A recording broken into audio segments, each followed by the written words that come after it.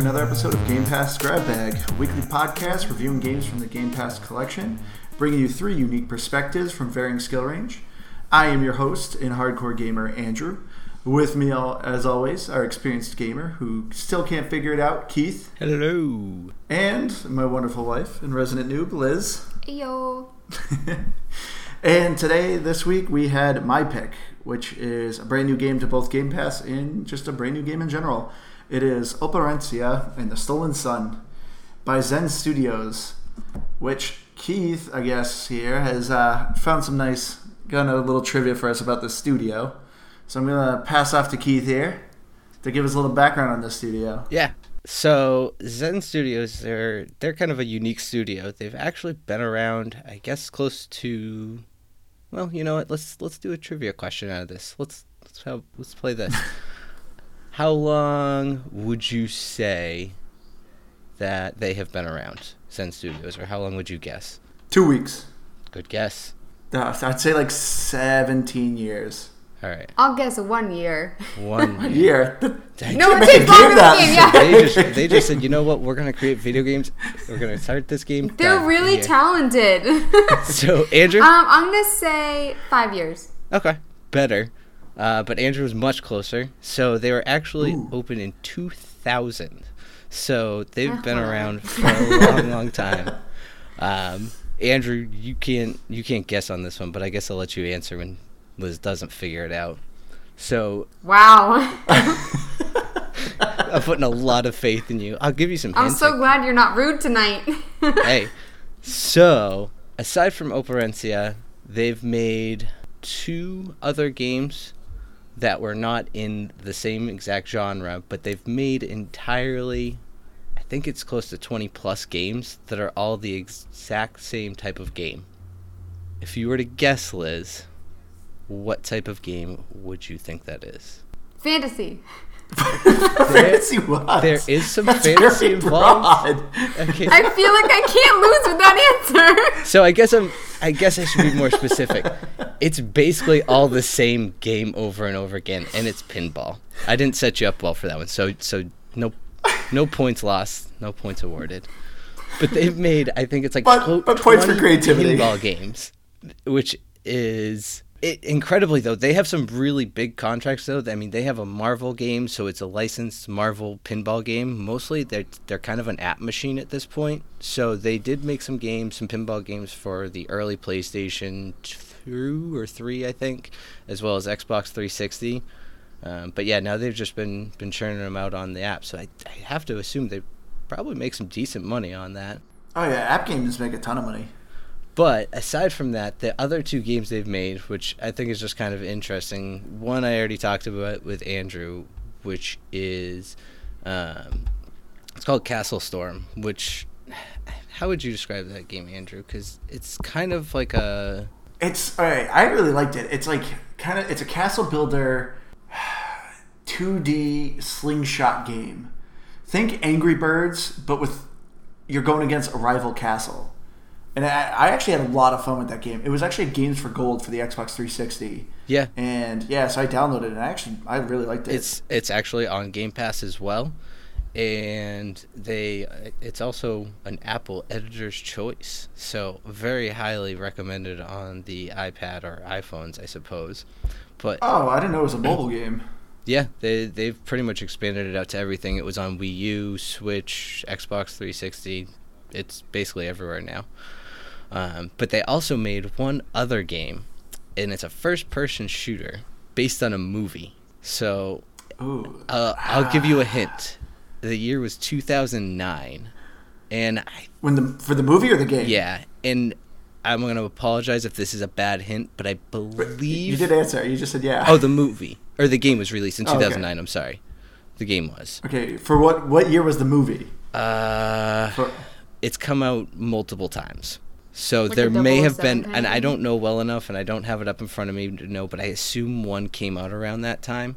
And this may be a bad hint, but I believe there's a comic book for the movie, or it's from a comic book series.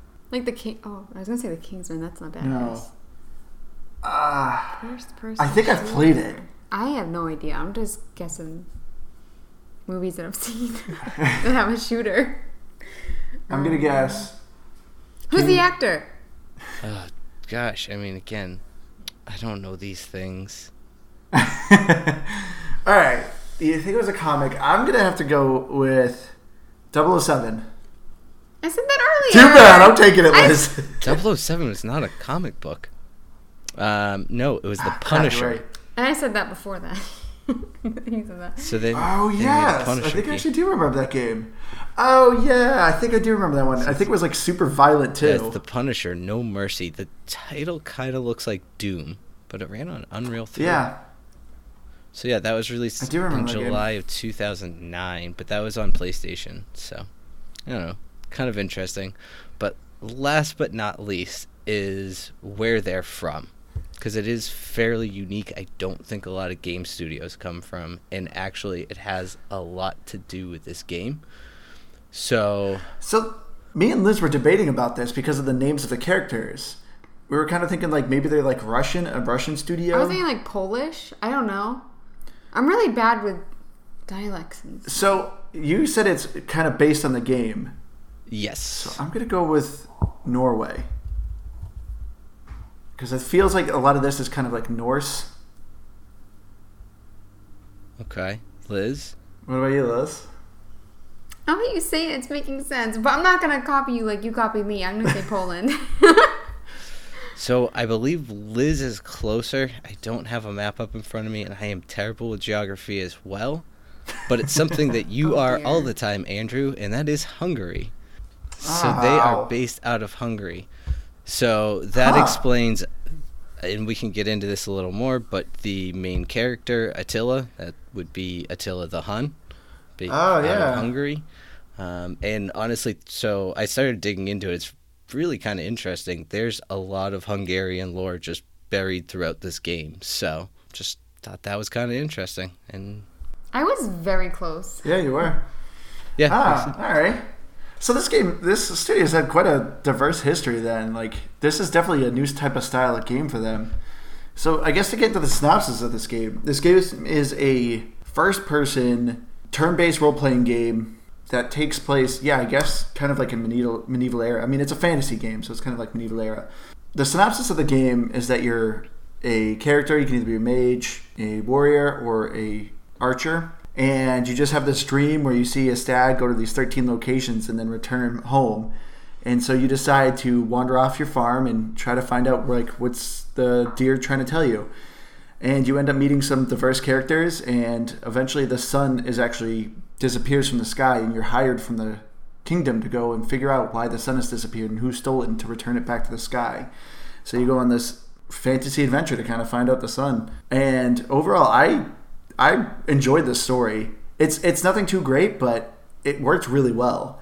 I thought the writing in this game was really fantastic. I absolutely loved the characters' banter. I loved the cutscenes were kind of like a pop-up book where it like actually kind of told, it had like different layers to it, and like some of it was animated and some of it wasn't. So I thought the cutscenes of it were actually really interesting. I thought it worked really well with this game. What did you guys think of the story? So I personally thought it was amazing.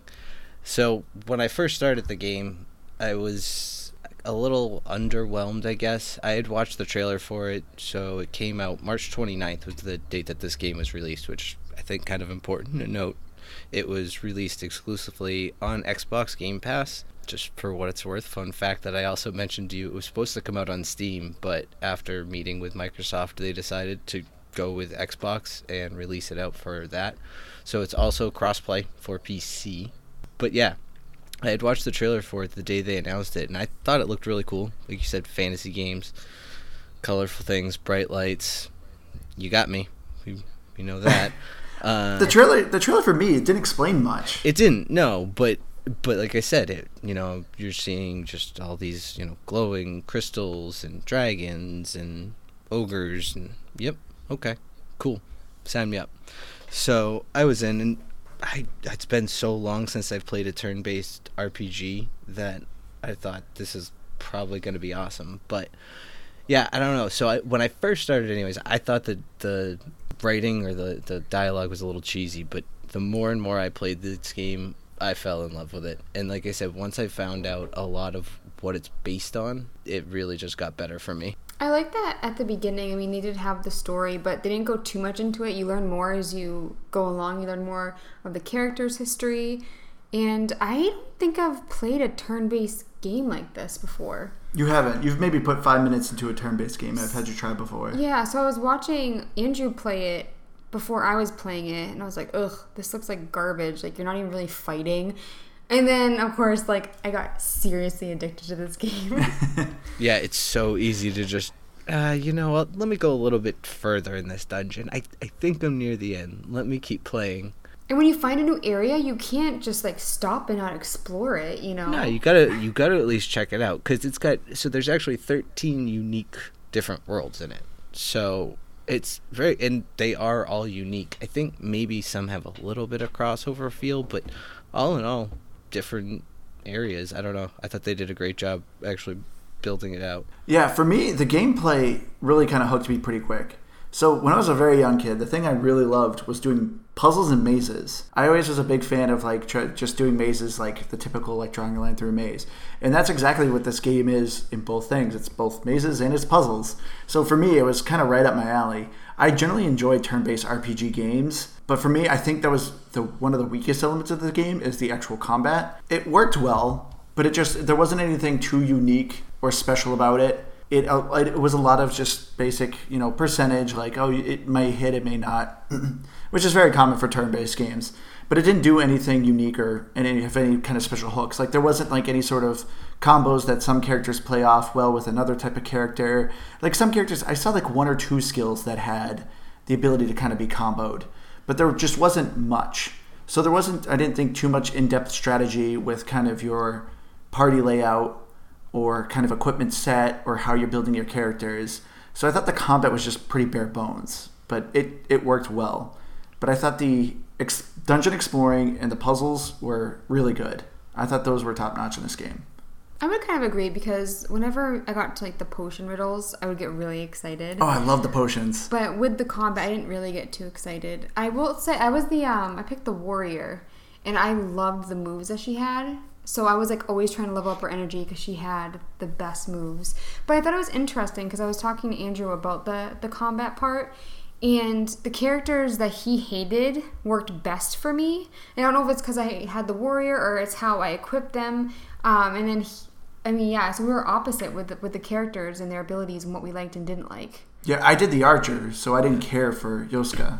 That makes sense. I went with a mage, so my favorite character, hands down, and I think Andrew mentioned that you didn't like him too much, was Meze, who was one of the knight in the game. So for me, he was just a tank, and I did learn to appreciate him, because later on, my character, the warrior, she was just like the hammer. She was the one that did the most damage. Yoska, I can't even pronounce his name. Yoshka. It's like Yoshi with a K-A instead of an I. Yoshka.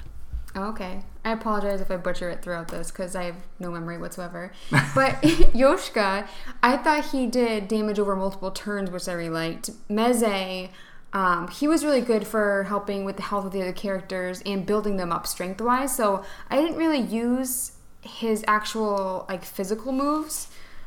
And then Sebastian, he was always my first to die. His health is really limited. So with him, if I wanted to test out the new characters, I would swap Sebastian. Because when I did it with Meze, I learned real quick how useful he actually was. And I'd immediately go back to the campfire and switch him out with Sebastian. Yeah, I was putting together notes and I put for myself, Meze is a beast. And I put that in all capitals. He tanked. He's a weak beast, but he's helpful. He is. I told Andrew, I got into one of the fights that my whole entire team died within about one hit. And it was just some giant elite golem with about 250 health, and it took about 20 minutes, but he and Meze just sat there and punched each other for all of eternity for 4 damage at a time. It was super exciting. So in that regard, yeah, that was definitely my least favorite. And you were talking about it too, Andrew, is the dialogue in this game is amazing, but in combat it's always the same lines. Unless there's an actual dialogue cutscene, I think about 100 times, oh, that's a shame, I didn't get his name. I get it. Yeah, we killed another one. Cool.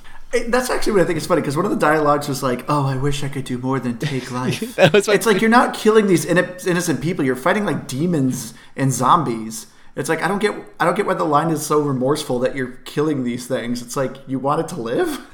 I didn't really pay attention to what they were saying during combat, to be honest. I did like the banter, and something that I talked to Andrew about a little bit.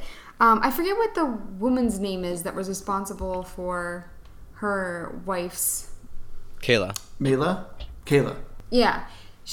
I thought it was really interesting that they didn't make her a good guy. I mean, she was trying to do the right thing, but she did something terrible. And Sebastian was like, I would shoot you right now if I didn't need you. And I was like, oh, snap. So they always have this, like, cute, flirty banter, especially with Yoshka and everyone. I'm terrified I'm going to pronounce that Yoshka wrong. and everyone. So, Yoshka. And then they had, like, he was always, like, having, like, cute banter or whatever. And then all of a sudden, like, Sebastian is mad. And I was like, oh, snap.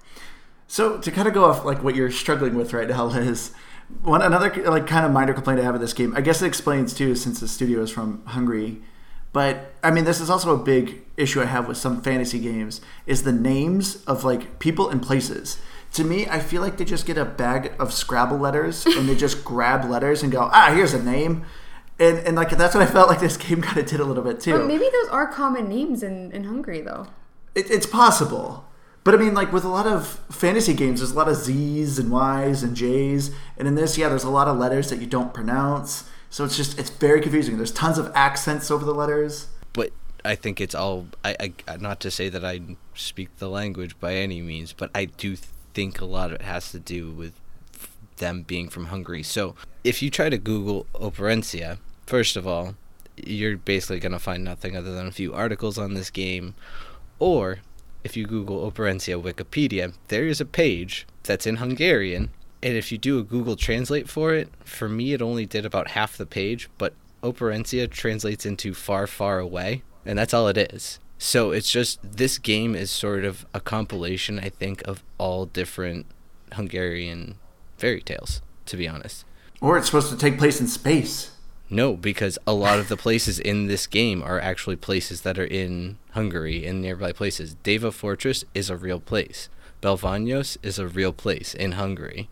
These aren't things that they made up. So, again, going into it, some of the really interesting things I found out. So, Kayla, she killed Anna, right? Spoiler alert, sorry. But that's an actual that's an actual fairy tale of some sort about a group of masons that were trying to build a castle. It wouldn't build, so they decided to sacrifice a wife based on that thing, and that, like, through dark magic, that's a real fairy tale, basically. Oh, well, that's actually good to know. Most of what this game is I think is a compilation of those stories. Not all necessarily, like, I don't think they all took place in the same world in theory, but they put them together is what this is. They said, hey, we're just going to give you Hungarian far, far away. Enjoy. And that's why I started to fall so in love with this game, because now we're actually talking about, like, not just some made-up, jumbled mess that someone put together. I will say, like, all these facts are really interesting, but I just thought it was, like, so frustrating, because it is a newer game, and I totally understand it. Sometimes I look up little cheats, I get stuck, and so it was impossible to Google answers for things. I mean, there was one part that I was really stuck on, and I had to go through a bunch of walkthroughs just to, like, look for this one thing that I need to figure out, because I would Google it and nothing would come up for the game, for, like, little cheats and stuff. So that's why I find it so interesting that you have all these amazing facts about the game, but people playing it aren't, like, putting the information out very quickly about, like, little tricks and stuff. Well, the nice thing that we learned is that they are very active on their Twitter, and they actually offered us some help for some puzzles. If you get stuck on, you could probably ask them. I'm sure they can give you little hints. I get so excited to move forward that sometimes you've been doing well, though. Yeah, I mean, I figured a lot of the stuff out by myself, but sometimes, like, I just miss something stupid. And so I want to get to the next area, though, because I'm so excited. So I just, like, I'm just going to look it up real quick. Like, I can't wait. And then this time I couldn't. So I had to actually, like, put in extra effort. I'm with you, because I'm just as lazy. So the way I found all of these things is exactly because I was trying to do that. Is I was just trying to dig anything I could, and so then I just started finding out about the studio, and then I started doing extra research, I guess. But yeah, it was only triggered because I was just trying so hard to find things. But yeah, I think they're fantastic. I think the potions, they're like Sudoku puzzles built into it. Yeah, that's a good description of those puzzles, of the potions. I wish there was more of them. Whoever came up with those potions puzzles. Yeah, I didn't want to look up those. I wanted to though. figure that out by myself. Those were so much fun. Yeah. And I think what I was talking to you, Andrew, about the locations, and I thought I remember you saying that you weren't too impressed, but I was watching you play earlier today, and the dungeon scenes in the castles, like all the colors, like the moss on the stone and stuff, I really liked the locations and the art style. I mean, you're talking about the pop-up book thing where, like, in between scenes and stuff, and I obviously that was amazing, but even just, like, going about the castles and stuff, I thought it was really detailed and fun. See, I found the environments kind of bland and lifeless. I liked it. They at least had a unique image to all of them that you couldn't confuse what castle you are in, because it's not like the same generic walls. Like, every castle kind of had unique features to it that makes it easy to identify. But, like, actually walking through the castle, these castles were supposed to, like, just recently have been lived in, and they're just empty. There's, like, no bookcases. There's, like, very few chairs. Like, it just doesn't look like a place where people were just recently populated in. So that's just kind of my only kind of complaint. I get a little understanding about why they might have done it, because the way you walk is very reminiscent of old school RPGs where you had to type north, east, south, west, and your character just moved tile by tile. So that's how you move in this game. It's just by tile. So obviously if you have a lot of chairs and stuff, it's probably more difficult to navigate this world. But I don't know. To me, it looked very lifeless. This is slightly off topic, but in the Tomb of Reika, however you pronounce her name, I was so irritated when I found out you could walk through walls, and I was like, where did this come from? Yeah. Like, and it happened because I was looking at a walkthrough because I ran out of places to go. It turns out I was supposed to walk through a wall, and I was like, what have I been missing? Is it just this one area that we've been able to walk through walls? Is it like the castles too? And after that, I started looking at the walls, and you could kind of tell like where you could actually go through.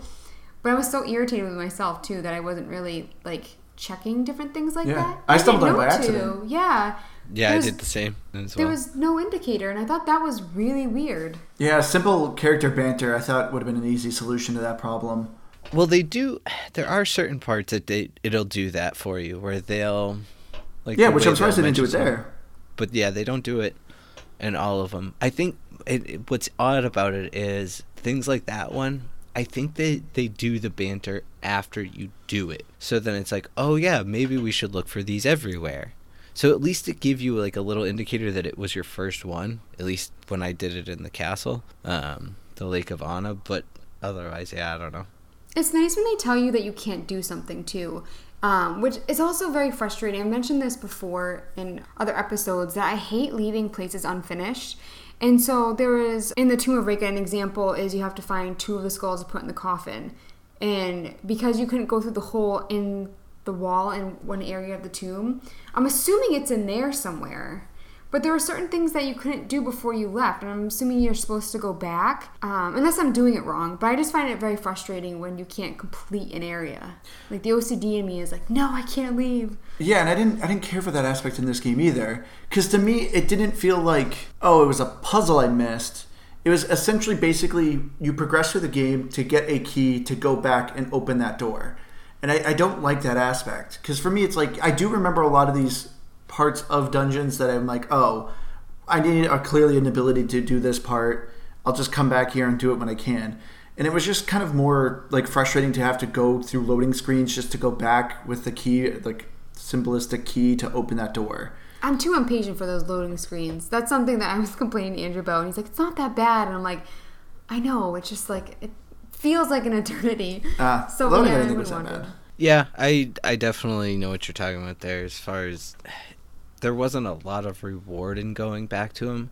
There was a few I feel like gave you a little bit more like having those extra keys would open rooms that had new puzzles, but all in all, the majority of them, you're right, it was just, okay, now you can go back and fight this person that you couldn't fight before, get a couple extra items. Yeah, it would have been nice if it was just like a legitimate secret you could find, and hey, because of your diligence of searching this place, here's a piece of equipment that will make you actually significantly better in like the next handful of battles. But instead it's just like, oh, I'm going back to get this piece of equipment that is going to be basically equivalent to where I am in combat now. So yeah, that kind of frustrated me. And I remember we kind of mentioned this, Keith, but I thought it was a weird design where you would enter through an invisible wall and it says secret found, but it's a place you have to go. So it's like, I don't get how that qualifies as a secret, because that's where I have to go. Like, to me, I always consider a secret like, one of like the old school first person shooters where you're opening a wall that's actually a door, but it just looks like a generic wall, like a legitimate secret. And it would have actually really good treasures or a secret gun that help you in combat. In this game, it was just like, oh, you found a secret, but it was where you were supposed to go. I also thought it was frustrating. It was so easy to miss things. Like, I definitely didn't utilize the map as much as I should have, but like I walked by one of the chain links that you need, like 50 times looking for it. And my it was on your map, though. I know, that's what I just said. I said I clearly wasn't utilizing my map. And the thing is, I was looking at my map looking for it, but then I was like, maybe it doesn't show it unless you actually discover it. Like, it just shows you where you found it. But that was the only part of where I was, that one section of map that I didn't look at. And because I remember like going through them whenever I went to like a new location. And it's the same with like something will be on the ground and I'll walk by it like 50 times and I'm like looking for it.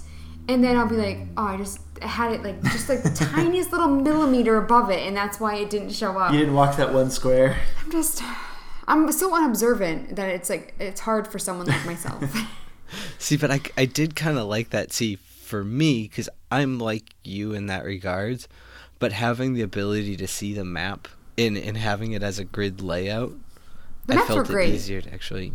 Yeah, like having the ability to have it as a grid, which if you're one of those people who plays it with the grid your own map thing, my gosh. Yeah, that's actually an interesting thing we actually bring up real quick, Keith. So this game doesn't have a typical difficulty setting of easy, medium, hard. It has 3 components where you can play either normal or hard on. So one, it gives you combat, where it's like, oh, do you want to play normal, where it's like, oh, you have, a basic chance of like hitting people, or you can play on hard, where it's like you're gonna miss a lot, and if you die, it's permadeath. Then you have one for exploration, and then you have one, I think, for the puzzles. Or no, it was for resting. It was for the campsites.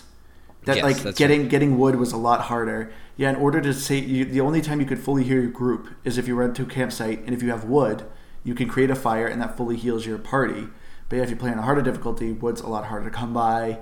And then, there's one where it doesn't create a map for you.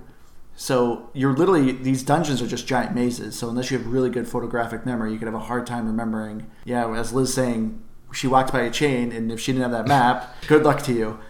Well, I think part of the idea of that, too, is if you're playing on one of those modes, like you're plotting it out on maybe like an Excel chart or something like that. That's a lot of work. Oh, I'm sure it is, and that's the thing. We can get into that later, I guess. But that is like one of the achievements, is to beat it with one of like 2 of the modes. Yeah, 2 of the 3. So you basically have to have that one on, I think. So that's very difficult considering how hard it is. I one of my other kind of complaints actually about this game, other than the combat being a little bland, is the cursor for looking at things is so hypersensitive. If you don't look at something just right, it doesn't seem to like give you the option to pick it up or whatever. Did you notice that? I agree with that, but at least with this game, since you're walking around on a grid and everything is turn-based, at least it doesn't affect the gameplay. So it's not like, oh crap, I didn't grab that fast enough and I died, like the boss got me or whatever and killed me.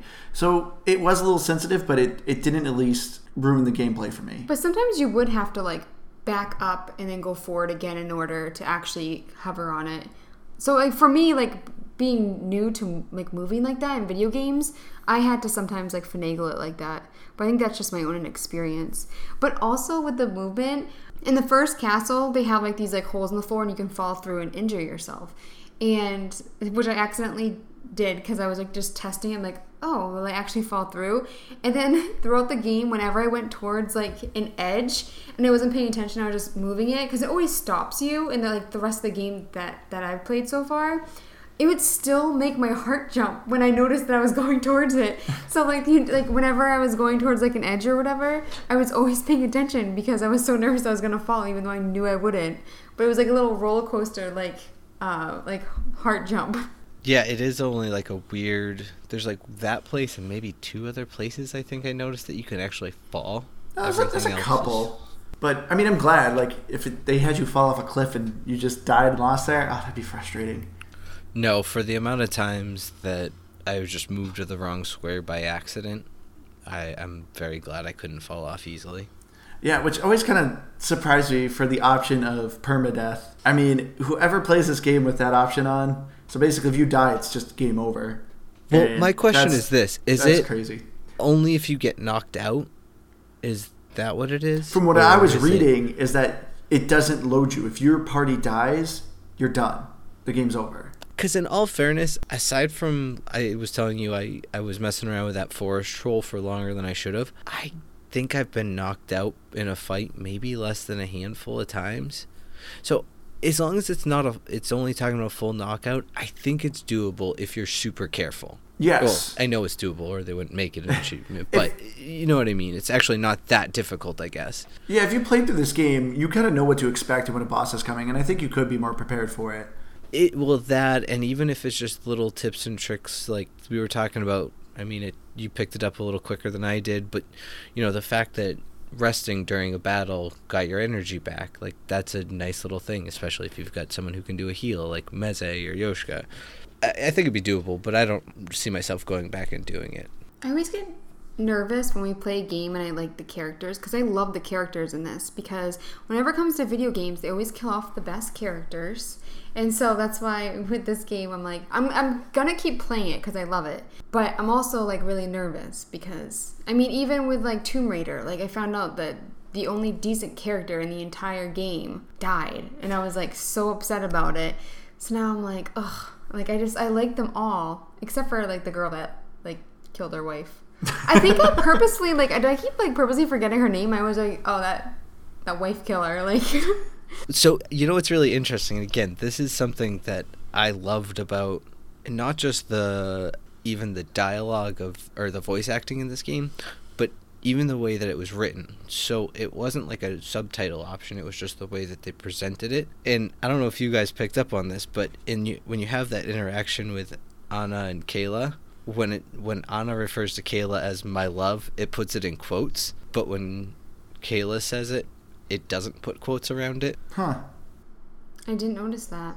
Yeah, like, I found it super interesting because it was like, at this point, obviously, she was murdered. Like, she doesn't believe it. So she's like, yeah, my love. Hey, it's nice to see you. And then Kayla's like, no, I really do. I just really screwed up in the worst way possible. Clearly. What did you guys think, too, about, like, the different bad guys throughout because I thought there was a lot of different creatures and bosses, and I thought they did a good job with that. I mean, they had the spiders that could, like, take energy from each other, and the rocks. There's characters that could, like, just have rock guys come up when you think you're doing well, and you're like, ugh, another guy to fight. So I thought, like, that was kind of nice. Yeah, I thought they did a good job design with them. Yeah, I think there's something like 50 different unique enemies, they say. I don't know if that includes bosses and everything, too. I feel like it might. But I agree. I thought they were, as a whole, really cool. I mean, you even start to fight robots.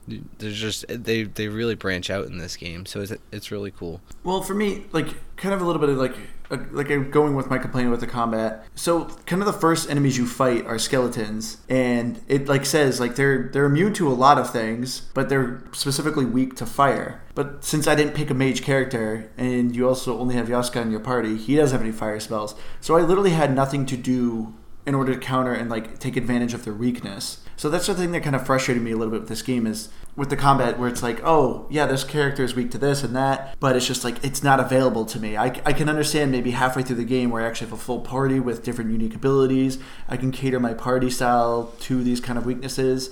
But it's just like, at the beginning, it was very much just like, well, just gonna keep bashing melee, and hopefully I could just kill him quicker than usual. But overall, I like the designs of the characters. I thought with each world you kind of went to, though, so like it's like first world, it's just like skeletons. Like second world, you got bugs. No, skeleton, or not just skeletons. Oh, it's the frog people. Men. That's right. Yeah, you had frog people. That was pretty cool. But you had the character, but they always had the 3 archetype that like you basically start with. So it's like, oh, you're fighting frog people. Well, there's a warrior frog person, a mage frog person, and a rogue frog person. And then it's like same with the skeletons. There's the magic skeleton, there's the warrior skeleton, and there's the rogue skeleton. And it kind of kept doing that with all the other like characters from the other like levels you went to. My biggest complaint, the characters I hated the most were the flaming zombies on the like third castle where you meet Kayla. Oh, those things were obnoxious. The ones where they kept spawning. It was so frustrating because sometimes they would kill themselves, and you have to kill them all at once because if you don't, they just come back to life. They didn't do a lot of damage, but those fights ended up taking forever because some of them would just kill themselves attacking me.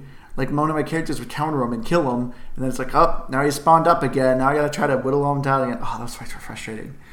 I had one bad fight with those. But you alluded to, I had the opposite. I had the mage. So from the very beginning, the early fights were still kind of annoying because your fire spell still just didn't do enough to really take out those skeletons. But as it gets later on, between Yoshka, my character, aptly named Coco Piff, R.I.P., my old friend from WoW, and who is a shaman too, so it all works out. And then I also had a nice AoE from Sebastian, and all 3 of them would pretty much knock out a team, and especially on those fire guys. I had an ice spell on my main character that just destroyed them. Combat definitely got more like varied and unique and interesting as the game went on. Actually, if you had more potions to play with and more characters to play with. Well, also you could customize like your new abilities. So whenever you leveled up, you could add more strength, or you could change out your weapons and stuff too. Yeah. And I found that actually really helped a lot. And it was nice they added an optimize all button for the equipment. So instead of trying to figure out and fiddle with a lot of the weapons and stuff and armor with your characters, you just hit one button and auto equips. It's like, that's pretty nice. Which I kind of wish they added that option for the leveling up attribute points. That actually would be a really nice feature because I just, in any game like this, as much as I love games like this, I never know what to do. I'm like, that one's clearly my main skill, so I guess always put at least 1 point into that, and then the 2 other places, I don't know. And it's always just a crapshoot.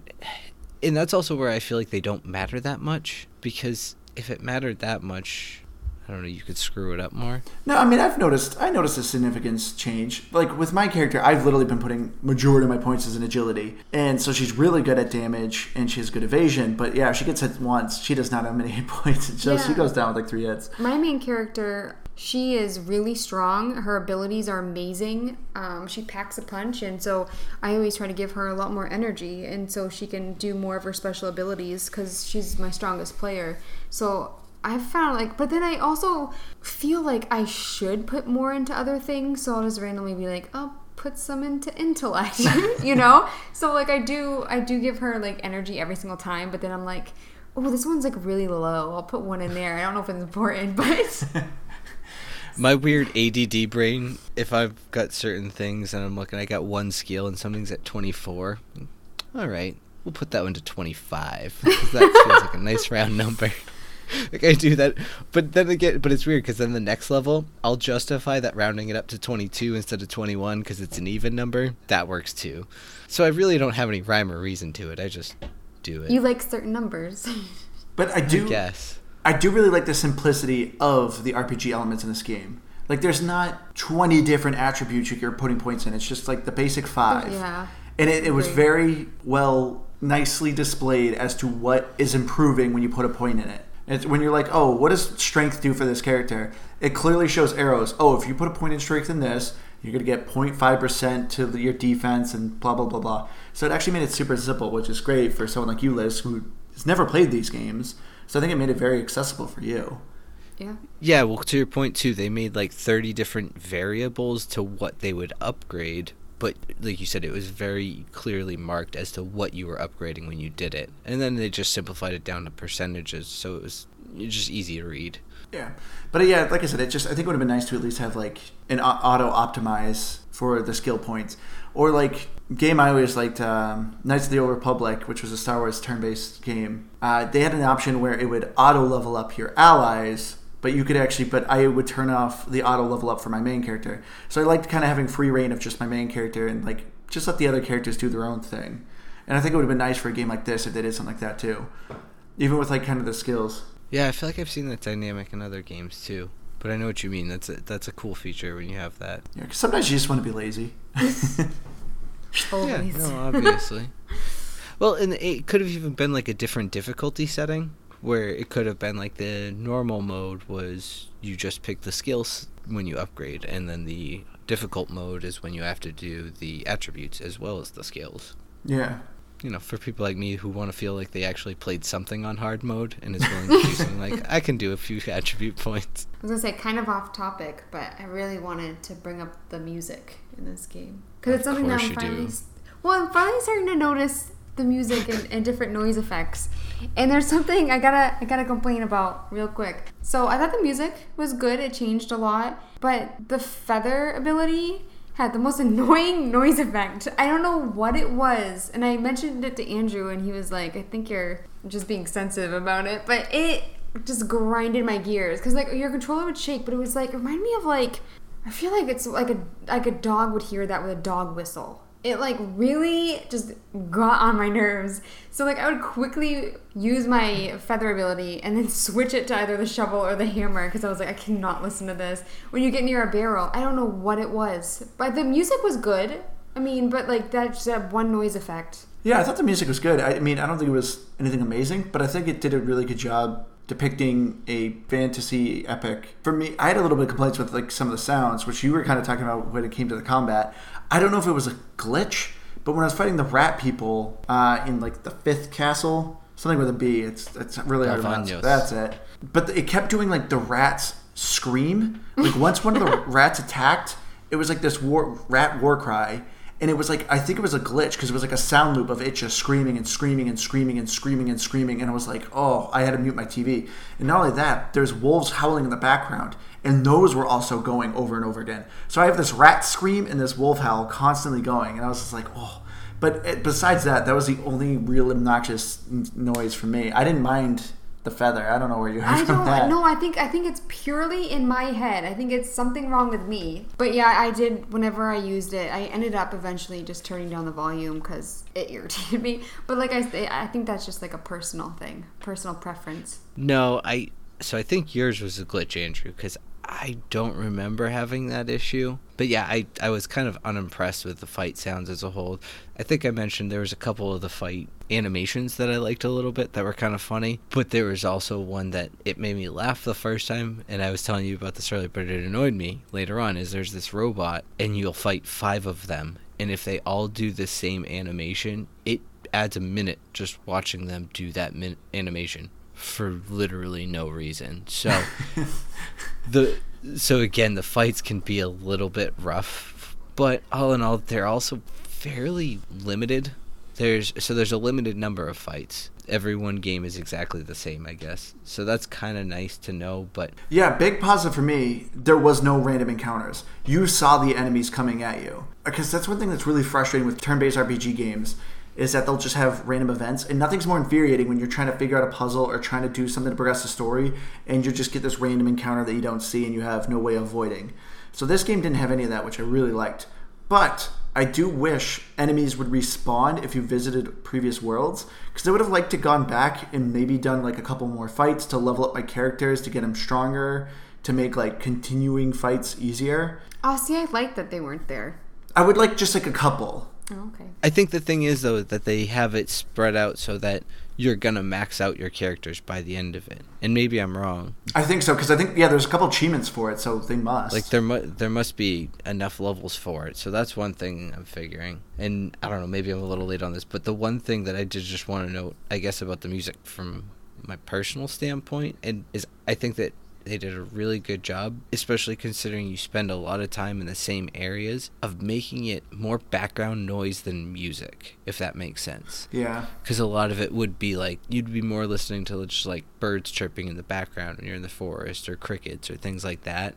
And it would be like just like a simple violin at most. So that's the one thing I think they did a really good job with the music. And there was so much going on that I don't think it was necessary to have amazing music. I like that they focused more on dialogue, story, character, the artwork, all of that. I didn't think the music was as important in this game, so it didn't really bother me.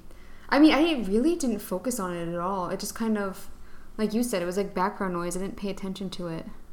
Yeah, unlike, and luckily I'm at a safe distance for this one, unlike Graveyard Keeper, where I just felt like it started to get grating after a while, I never at least had an issue with it, because it was just so in the background that it didn't get in the way of the game, I guess. It's so weird, the difference between us, because I remember turning down the volume for Ori a couple times, and like insane. Yeah, I know. It's just beautiful. It Absolutely was, but beautiful. I don't know.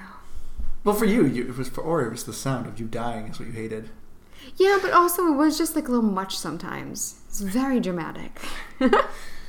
But to talk a little bit about the achievements of this game. Overall, I thought the achievements were pretty good. I think if this is the type of game you like, I think you will get a good amount of these achievements, and I think it's overall pretty good for achievement hunters. There was one I actually thought was pretty funny. One of the levels you beat, during the level you collect fireflies, so you get the achievement of Lord of the Fireflies.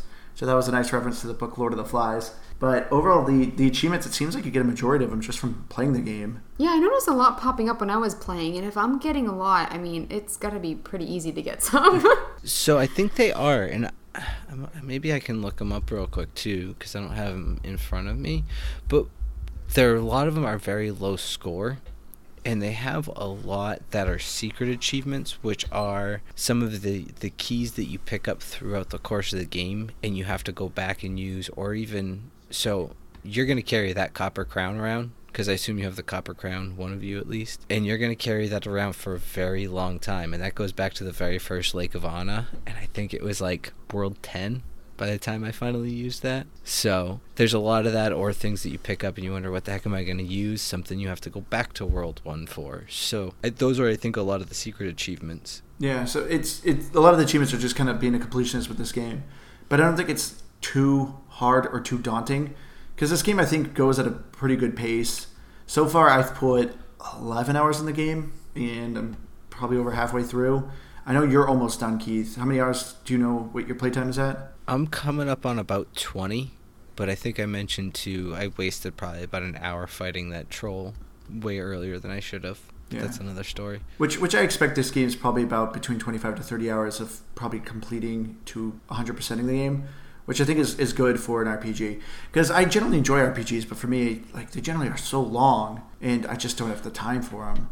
Well, like, so a lot of them, and I don't know if you want me to spoil it for you either. Have you gotten the Stinky Boots yet? Have you picked those up? No. Which is funny, because my character I named Stinky.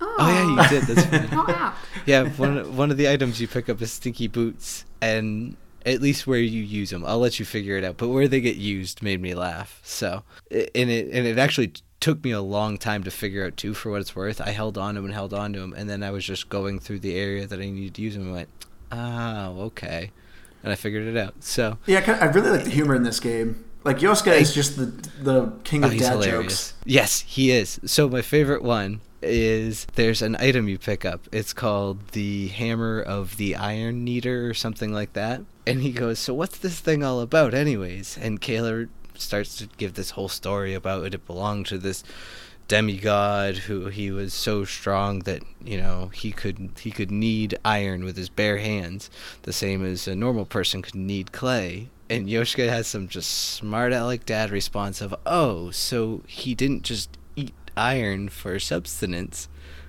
And she just pauses and goes, stop talking to me.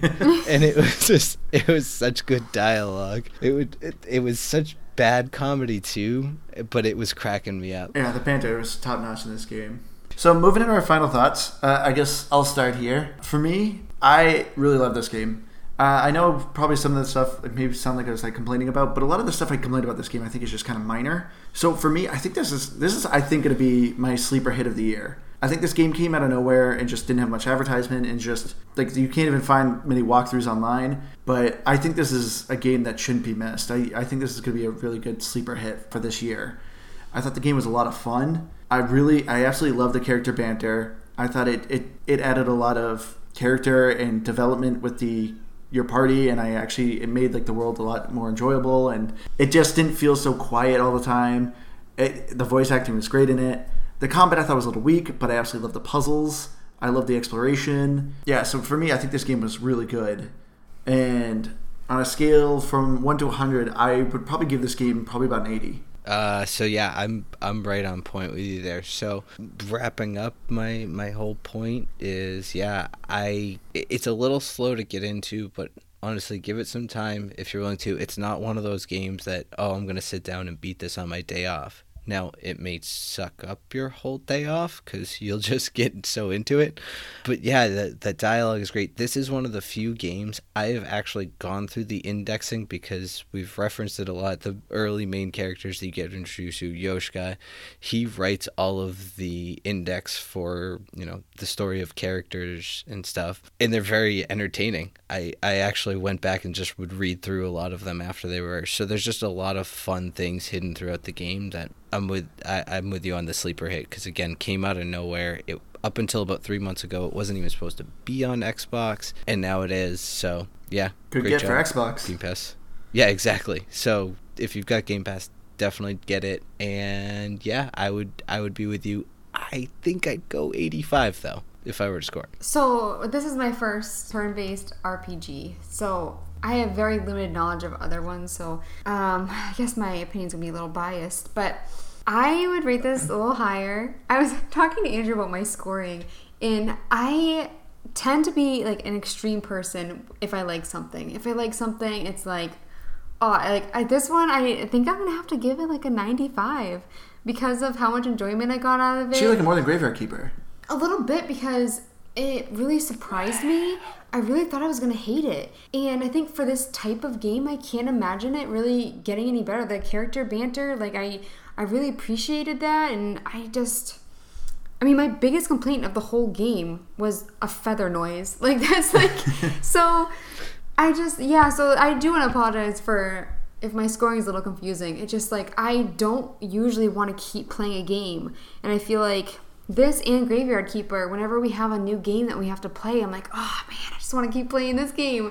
So I'm 95 out of 100. That's the enjoyment I got from this game. And the effort that I put in, 95. Yeah, I was surprised because it was hard for you to start this game. Because you were like, oh yeah, I'm still going through the tutorial, when you're still playing as the king. And you finish that area and you're like, hey, I'll get to it. And then once you started playing it, you just fell in love with that game. Well, I know I saw her playing Graveyard Keeper, and I was like, oh, great.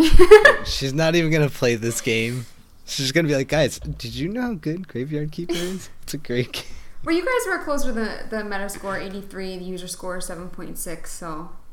So, yeah, we're all pretty close to kind of the general consensus of people playing this game. So, currently right now on the Xbox Store, it's $30 for full retail. Would you guys recommend this price to a friend who doesn't have Game Pass? I guess I'll go first because this is my game. I would say definitely yes. If you are a fan of turn-based strategies, I do understand people who don't like this kind of turn-based strategy games. I kind of get it, but for me, I think this game does a fantastic job with it, like everything else, and I would highly recommend this game. I think this game's worth its $30 price tag. I would definitely pay $30. I think it's worth $60. I would recommend it for that price. I think it's that good. You love that $60 price tag. I'm just saying what it's worth. I think, and especially because I think 10 to 10 and a half hours into it, and I'm not even as far as Andrew. I still have a long ways to go, so I'm getting bang for my buck with this game. It's going to take me a long time. No, and that is true. So to your point, and Andrew makes this a lot, is the dollar per hour and all that, and you can decide what works for you on dollars per hour. But all in, yeah, I'm very happy with $30. I would definitely say go buy it at $30. It's a steal. But no, honestly, I can't stress this enough, and I think we overlook it a lot. And you guys laugh at my pricing is. We're talking about Game Pass, $9 a month, and you have all of these games available. So while I'm not always in for paying full price, get Game Pass, people. What are you doing? If you are listening to us and you don't have Game Pass, what are you doing? You could be playing this game right now, and you're not paying $30. Also, if you're listening and you're not subscribed, what are you doing? All right. Well, it sounds like we all generally are kind of in the same boat. We all really like this game. This game really kind of surprised us and it came out of nowhere. Oh, yeah, definitely play this game. Well, I think that's going to do it for us this week. I just want to say, thank you for all of you who are taking the time to listen to us. If you are enjoying this, don't forget to like, comment, and subscribe wherever you're listening on this fine podcast, because we are on all the players. You can follow us on Twitter. We are at GPGBpod. We are also at Facebook at Game Pass Grab Bag. Please write a review on iTunes. It helps us get us some more exposure. If you want to contact us personally and tell us, what you like, what we can improve, what you don't like, we are at GamePassGrabBag@gmail.com. I have been your hardcore gamer host, Andrew. You can follow me at Twitter at ANMilton01952, or you can follow me on Xbox at Firebird01844, where I also will be streaming with the same username on Mixer. I normally will be streaming games that we're reviewing, or I've been playing a lot of Tom Clancy's The Division, which is also a lot of fun, and Apex Legends. And I've been your resident Keith. Yeah, that's me. The resident Keith. I'm also on the Twitter. You can reach me there, I guess, at Keith Lynch 121 or 121, I should say. Also on Xbox at Lil Fluffy, and streaming on Mixer the same. Basically, I just play with Andrew a lot, so I'm also on The Division a lot. If you're into that, Apex also on there, and whatever we're playing. So come hang out. Yeah, do that. And I'm Liz the Noob. Gamer tag is Come On, I'm Dean. I don't stream, but I love watching these guys play Apex Legends. You guys should too. And then I am on Twitter at Liz the Noob. Noob is EW. And tweet us. Tell us who you agree with on the episodes. This week it's not going to be as fun because we all agree. But yeah, we're pretty active on Twitter. Yeah, tell us how much you guys like this game, because tell us what you don't like about it, because I think this game's a real gem. And tell them too, because they're on their Twitter. They like to hear the good feedback. They'll write back. So Keith, next week you are picking the game that we're playing. So what do we play next week, Keith? Oh yeah, we're gonna do Vampire. That's with a Y and no E. I don't know why you said that so long. Because the Y, I don't know. I feel like I'm supposed to enunciate it. So Vampire with a Y and no E. Vampire with a Y and no E. All right, well, this game looks pretty cool. Bye, everyone, I think. All right, have a good week. Bye.